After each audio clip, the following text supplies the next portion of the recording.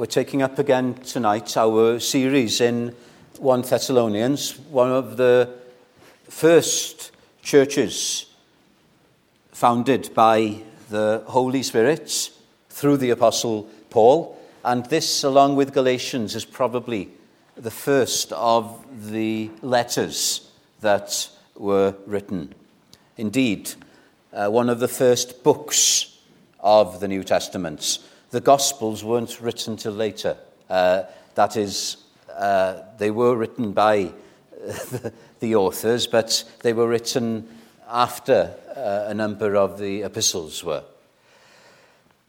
So Paul is looking back from Corinth, looking back at how the gospel came to Thessalonica. And we've looked at two things already in this regard. We looked at how the gospel came to them, and the verse, very famous words, verse 5, "For our gospel did not come to you in word only." It did come in word. You must be able to define the truth, but not only in word, but also in the Holy Spirit and in much assurance. And then, the last time we were in this chapter, we looked at how they received the gospel. So the gospel comes to them through the preaching of Paul, Silas, and Timothy, this missionary team, and it comes in the power of the Spirit. And then how they received that word. How did they receive it? They received it in faith, in affliction, and in joy of the Holy Spirit. Now we forget that, don't we? That there is joy in heaven over one sinner, one convert that repents. And there should be great joy amongst the people of God. And now this evening we will look at how the word went out from the Thessalonians. Can you see the pattern here? Paul and his companions came preaching the word. So they received it. And having received it, they themselves became transmitters of the word. That's what a church should be like. The word comes to the preacher, so it's not a one-man show here this evening. You receive the word, and then that word goes out from you. That is God's pattern. We're all involved in this. Now, we're thinking here of transmission. You need a powerful signal, don't you, for there to be transmission. I'm with a certain internet provider, and in Wales, I won't mention the provider, but in Wales, there are parts where there is no signal whatsoever. And that can be true when it comes to a spiritual signal. Are we close to the transmitter, the mast that is Jesus Christ? Because the closer we are to Christ, the stronger the signal and the better the transmission that will come from us to those round about us. Now, Paul is thinking of two things here in terms of the transmission of the gospel from the Thessalonians, and I'm thinking of the same when it comes to us as a church. The first thing to do with transmission is the power of example. The power of example. Did you notice the way Paul puts it? So verse 5, the end of verse 5, not only did the gospel come to them in a certain way, but as you know what kind of men we were among you, for your sake. So Paul and his companions didn't just preach a message, they were examples. And that had an effect on these people who believed. And then they became examples to those round about them. And indeed, Paul puts that, doesn't he? Verse 6, you became followers of us and of the Lord, so that you, verse 7, became examples. Isn't that lovely? Isn't that lovely? Paul is rubbing off on these believers, and then they are rubbing off on people round about them. Now, somebody might ask, you said this morning, Pastor, that it's Christ only, that it's not Christ plus Moses, or Christ plus Elijah, or Christ plus whatever person, Christian, I'm looking up to. How can you explain this then? The power of example. Doesn't Paul say in verse 6, you became followers of us and of the Lord? Now, Paul isn't saying you are to follow my example and Jesus' example. He's not saying that. That would go against Scripture. What he means is this: follow me as I am following Christ. I think the clearer statement is found in 1 Corinthians. 1 Corinthians chapter 11. 1 Corinthians 11. Verse 1, we know the words, imitate me. Now that's frightening, isn't it? How many preachers, or how many of us here this evening, can say to others, imitate me? Well, Paul could say it. Why? Just as I also imitate Christ. So what Paul is saying is this: whatever you see in me of Christ, you take that on board. Don't ape me. Don't ape me. What does it mean to ape? We're not to ape one another. When I first heard Mr. Hyam, powerful preaching, and I noticed that he would do this sometimes. He would put his finger by his ear, and I thought, I need to do that when I'm preaching. Well, there was nothing in that. He had a hearing aid, didn't he? And so he'd probably be adjusting his hearing aid. I remember people telling me that when the Aberystwyth conference started, which met every August in Aberystwyth, and I know Aberystwyth isn't the Mediterranean, but the number of young men you had in Aberystwyth in the middle of summer wearing coats. You see, they were aping Dr. Martin Lloyd-Jones, who always kept his jacket on because he had bad circulation. When Paul says, imitate me, he's not saying ape me. Follow me as I am following Christ. There'll be some things in me that you will see is not Christ-like, even Paul. But what you see of Christ in me, take on board. The word for followers, imitators, is pattern, mold. One commentator says, people learn from models caught as well as ideas taught. That's true, isn't it? It's not just teaching that affects us, but when you see somebody that's living according to that teaching, it's powerful, it's powerful. But we don't ape them. Now, when I was last mentioning this, because we talked about this in terms of Paul coming to Thessalonica with a sore back. Paul had come from Philippi, and because he had been beaten up and imprisoned and put in chains in Philippi for preaching the gospel, Paul wasn't put off by that.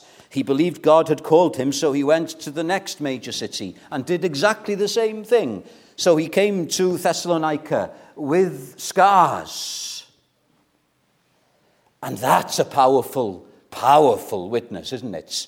When men are preaching the gospel and are being persecuted for it. The authorities think that by persecuting the church, they're going to put an end to it. But it's the reverse that happens. The more Christians are persecuted, the more the church seems to grow and the more they flourish. That's because of the power of example.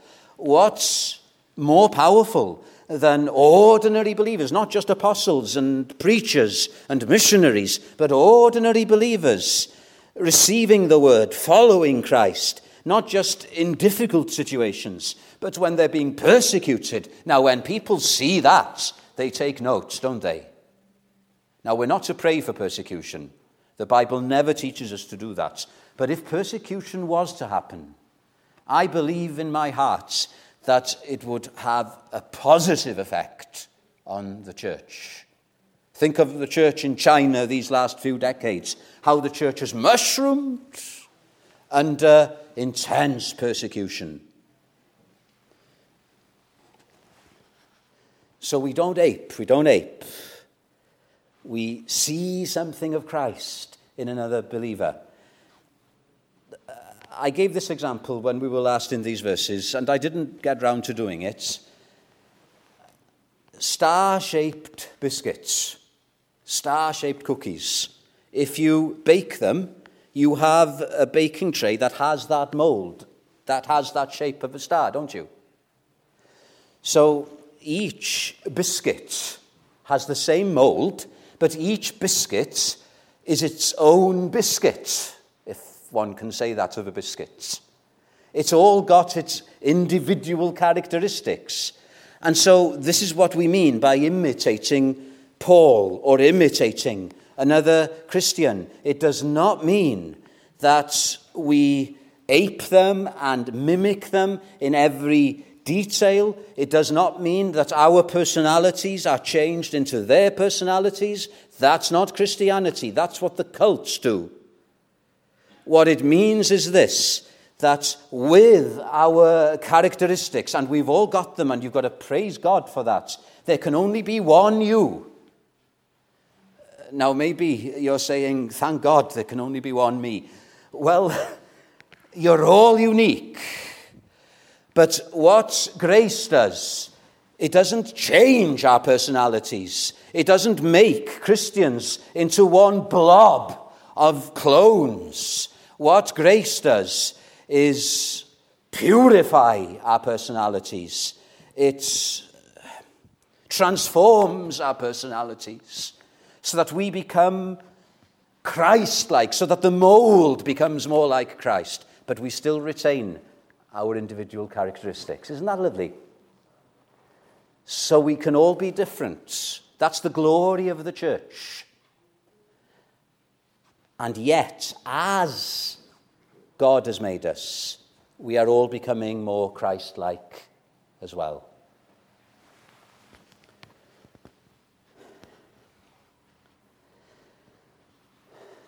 It's easy, isn't it, for a powerful personality to so influence another person that they are just being affected by the power of that person.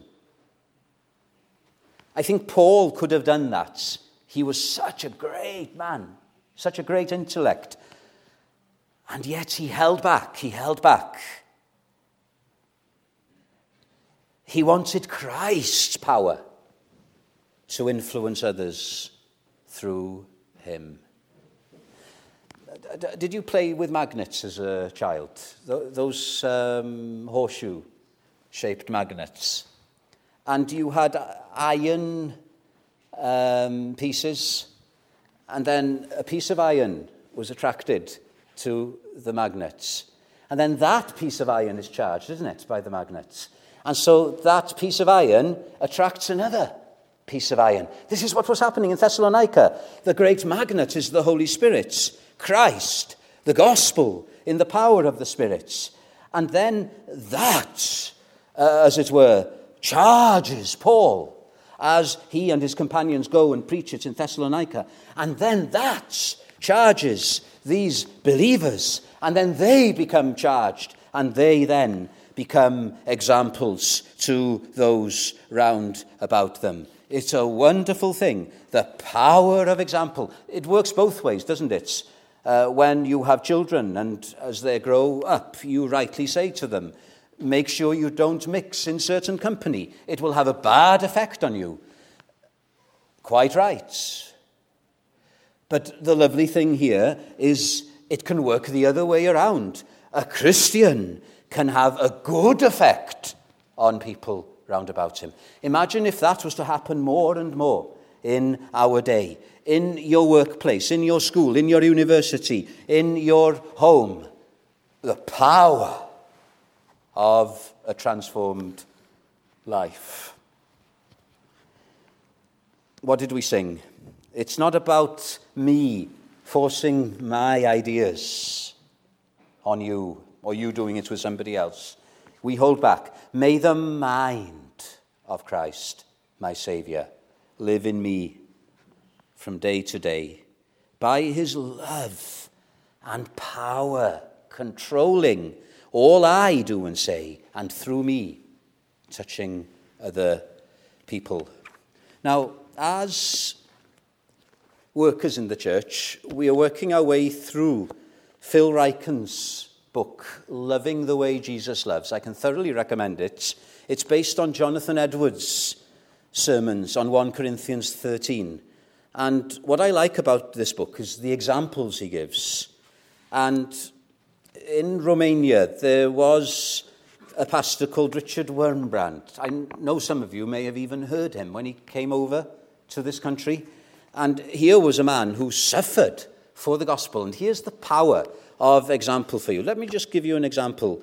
He was kidnapped by the secret police while he was on his way to church. He was put in prison, and he spent 14 years in captivity under the communists. And over this time, he suffered appalling deprivations. He was mocked and beaten, burned and frozen, brainwashed, as the communists did, and abused. For hours on end, the communists told him, "Nobody loves you anymore. Nobody loves you anymore. Nobody loves you anymore." Now, if it was up to us, we would just have given up, wouldn't we, in that kind of situation? But this is how Wurmbrand put it. In solitary confinement, we could not pray anymore, as before. We were unimaginably hungry. We had been doped until we became idiots. We were as weak as skeletons. The Lord's Prayer was too long for us. They couldn't concentrate, you see. And then he says, "My only prayer, repeated again and again, was, 'Jesus, I love thee.' And then one glorious day, I got the answer from Jesus. 'You love me? Now I will show you how much I love you.' And at once I felt a flame in my heart, which burned like the sun. I knew the love of the one who gave his life for me." And you had that being repeated again and again, not just with a pastor, but with ordinary believers, and the power of that example. The church in Romania today is declining spiritually because things are much easier. Under the persecution of the communists, the church was thriving. The power of example. That's my first example, if you pardon the pun. What did we sing? Take time to be holy. The world rushes on. Think of Wurmbrand in his prison cell. Spend much time in secrets with Jesus alone. By looking to Jesus, like him, you shall be. And then your friends, in your conduct, his likeness will see. Now, we are not thinking of hours and hours of prayers. Wurmbrand couldn't even put words together to pray the Lord's Prayer.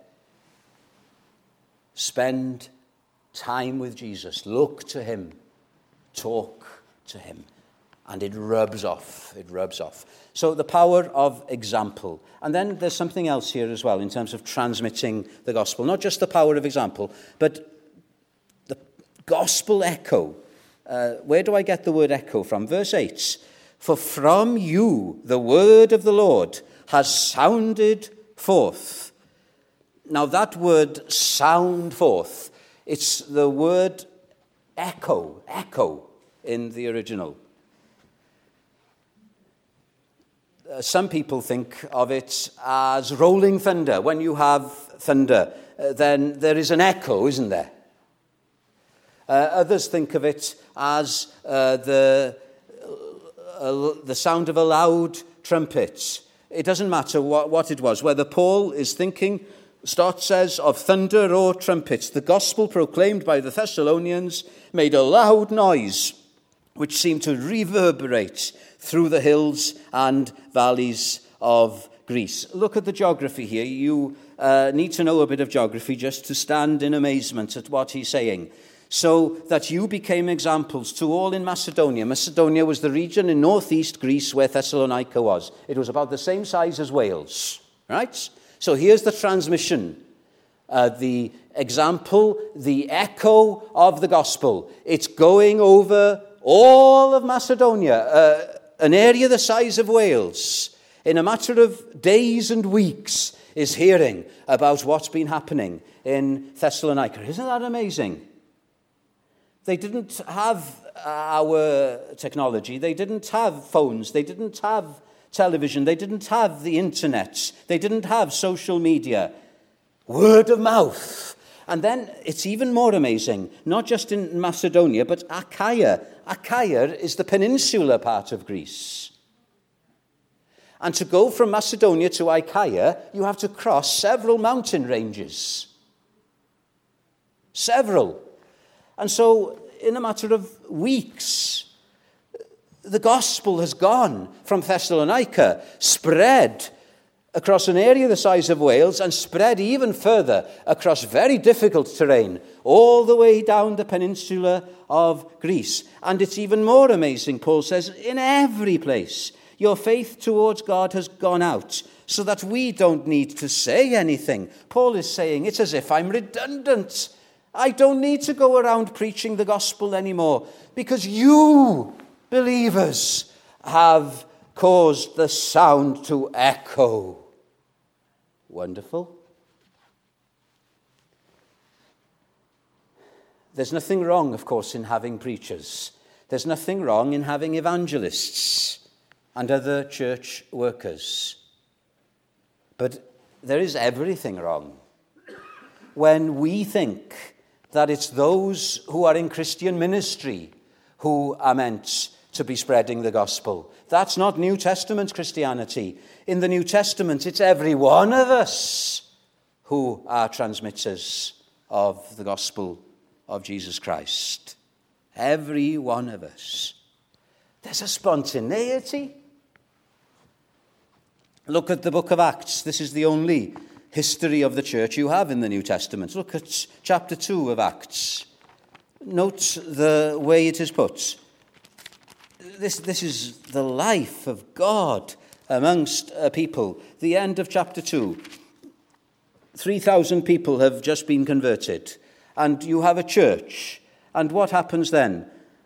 Verse 44 of Acts 2. Now all who believed were together and had all things in common, and sold their possessions and goods, and divided them all as anyone had need. So continuing daily with one accord in the temple, and breaking bread from house to house, they ate their food with gladness and simplicity of heart, praising God and having favor with the people. And the Lord added to the church daily those who were being saved. They were just living out their Christian identity, weren't they? And what about Acts chapter 5? Acts chapter 5, it sounds similar. Acts chapter 5, the end of the chapter. Verse 42, and daily in the temple and in every house they did not cease teaching and preaching Jesus as the Christ. There's no mention there of certain staff who were doing the preaching and the other believers were just sitting back. They were all involved. And then this is maybe the most remarkable one, chapter 8 of Acts, and this is during the persecution that arose. Chapter 8, at that time, a great persecution arose against the church, which was at Jerusalem. And you would have thought that they would have all panicked and thought that it was all over. But it wasn't. It was just about to begin. And they were all scattered throughout the regions of Judea and Samaria, except the apostles. And then we're told, verse 4 of Acts 8, those who were scattered went everywhere, preaching the word. Now you will know that the word for preaching there isn't proclaiming, as I'm doing this evening. It's gossiping the word. And then Philip went down to the city of Samaria and preached. That is, he proclaimed Christ to them. So there you've got both. You've got preachers like Paul and Silas and Timothy and myself and others. And then you've got every believer who is speaking the word, the echo of the gospel going out. That's what happens when God is at work. Every one of us is an evangelist in that sense. Every one of us has got a story to tell. Every one of us can say to people, come and hear what the Lord has done for me. Every one of us. What's wrong? Why has the church today delegated that only to certain people? We're going backwards. Haven't you got something to tell? We don't have to be great theologians. Come,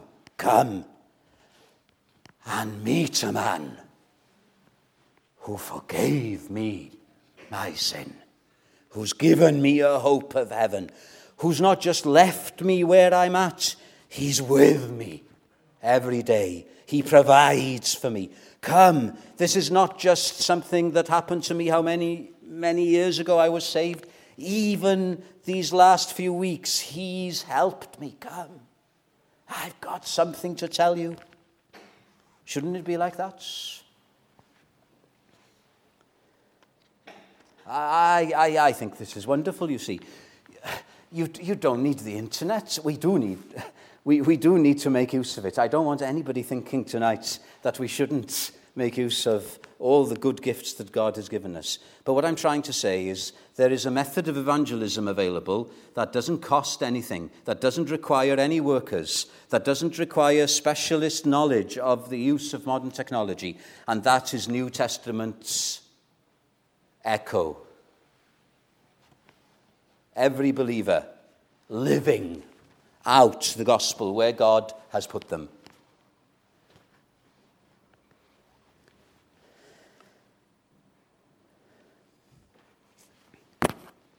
Have you heard what has happened to so-and-so? Whenever that happens these days, it's, have you heard what happened so-and-so? Problems in another church. Have you heard of so-and-so, a great preacher that's fallen?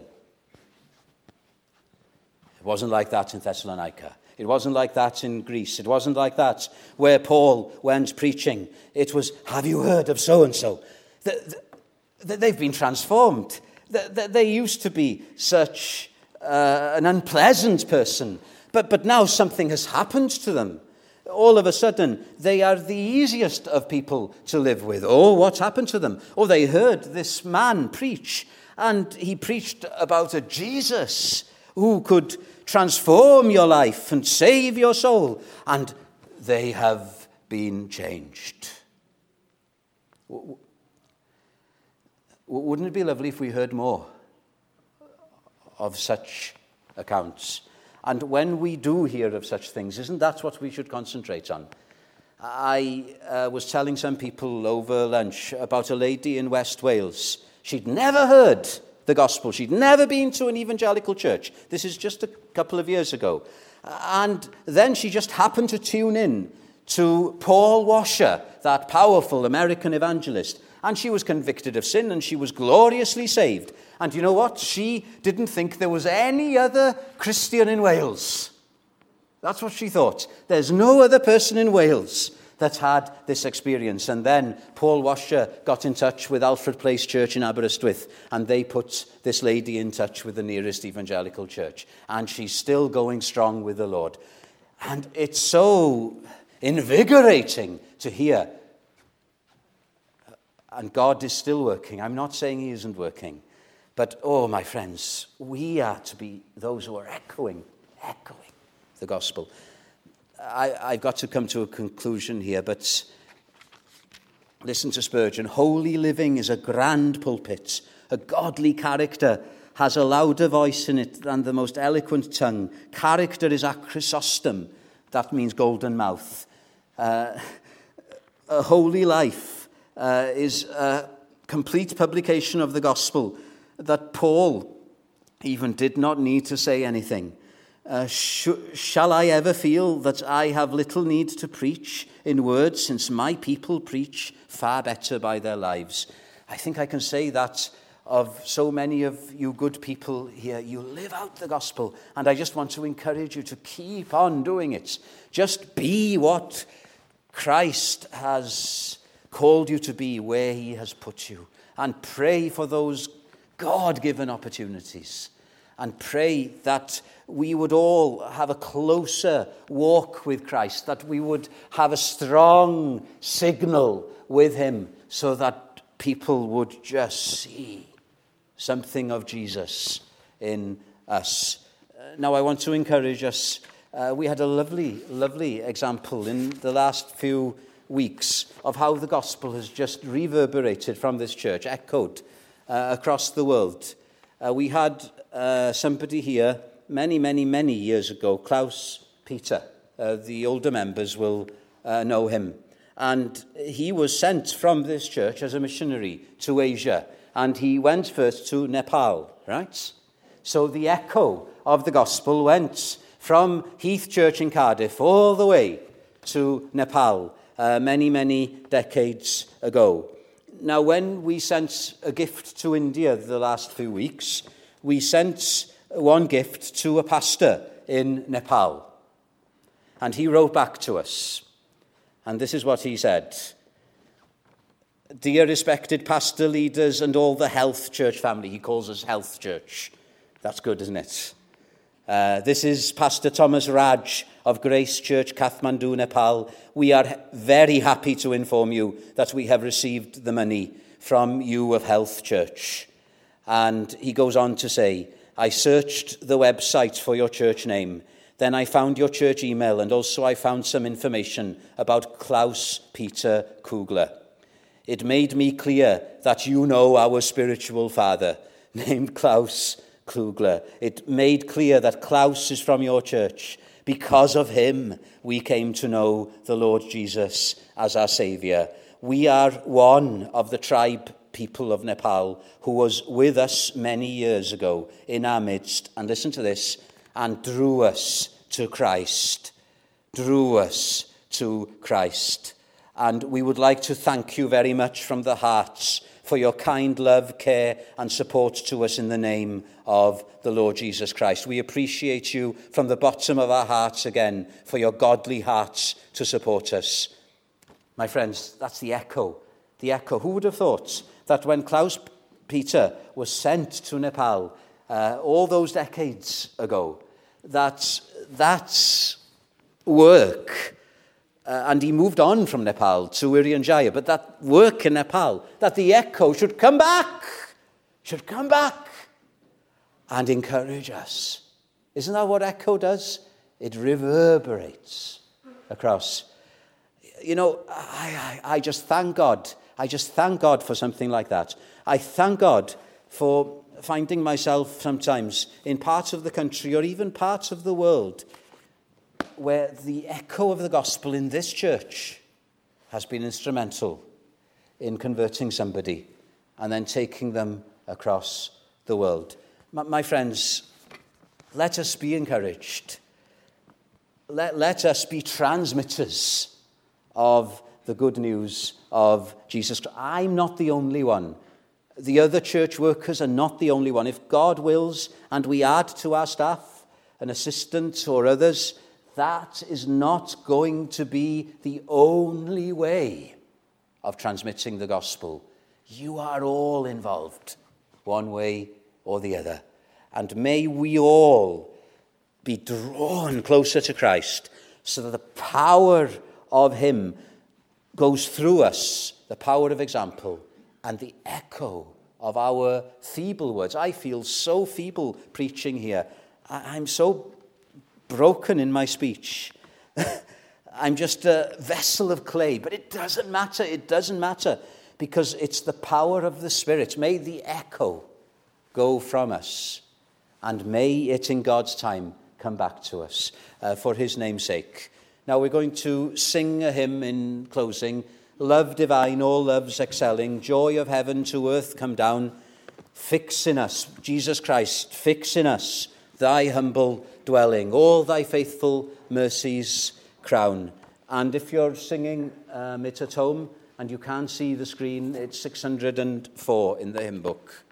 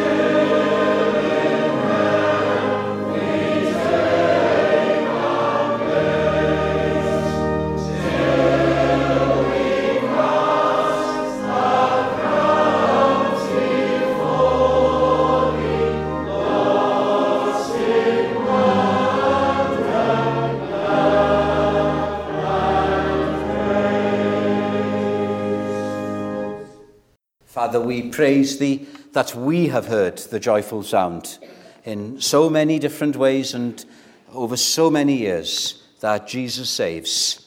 And we thank thee, Father, for the amazing privilege, whether we're in ministry or not, for being transmitters of that gospel signal.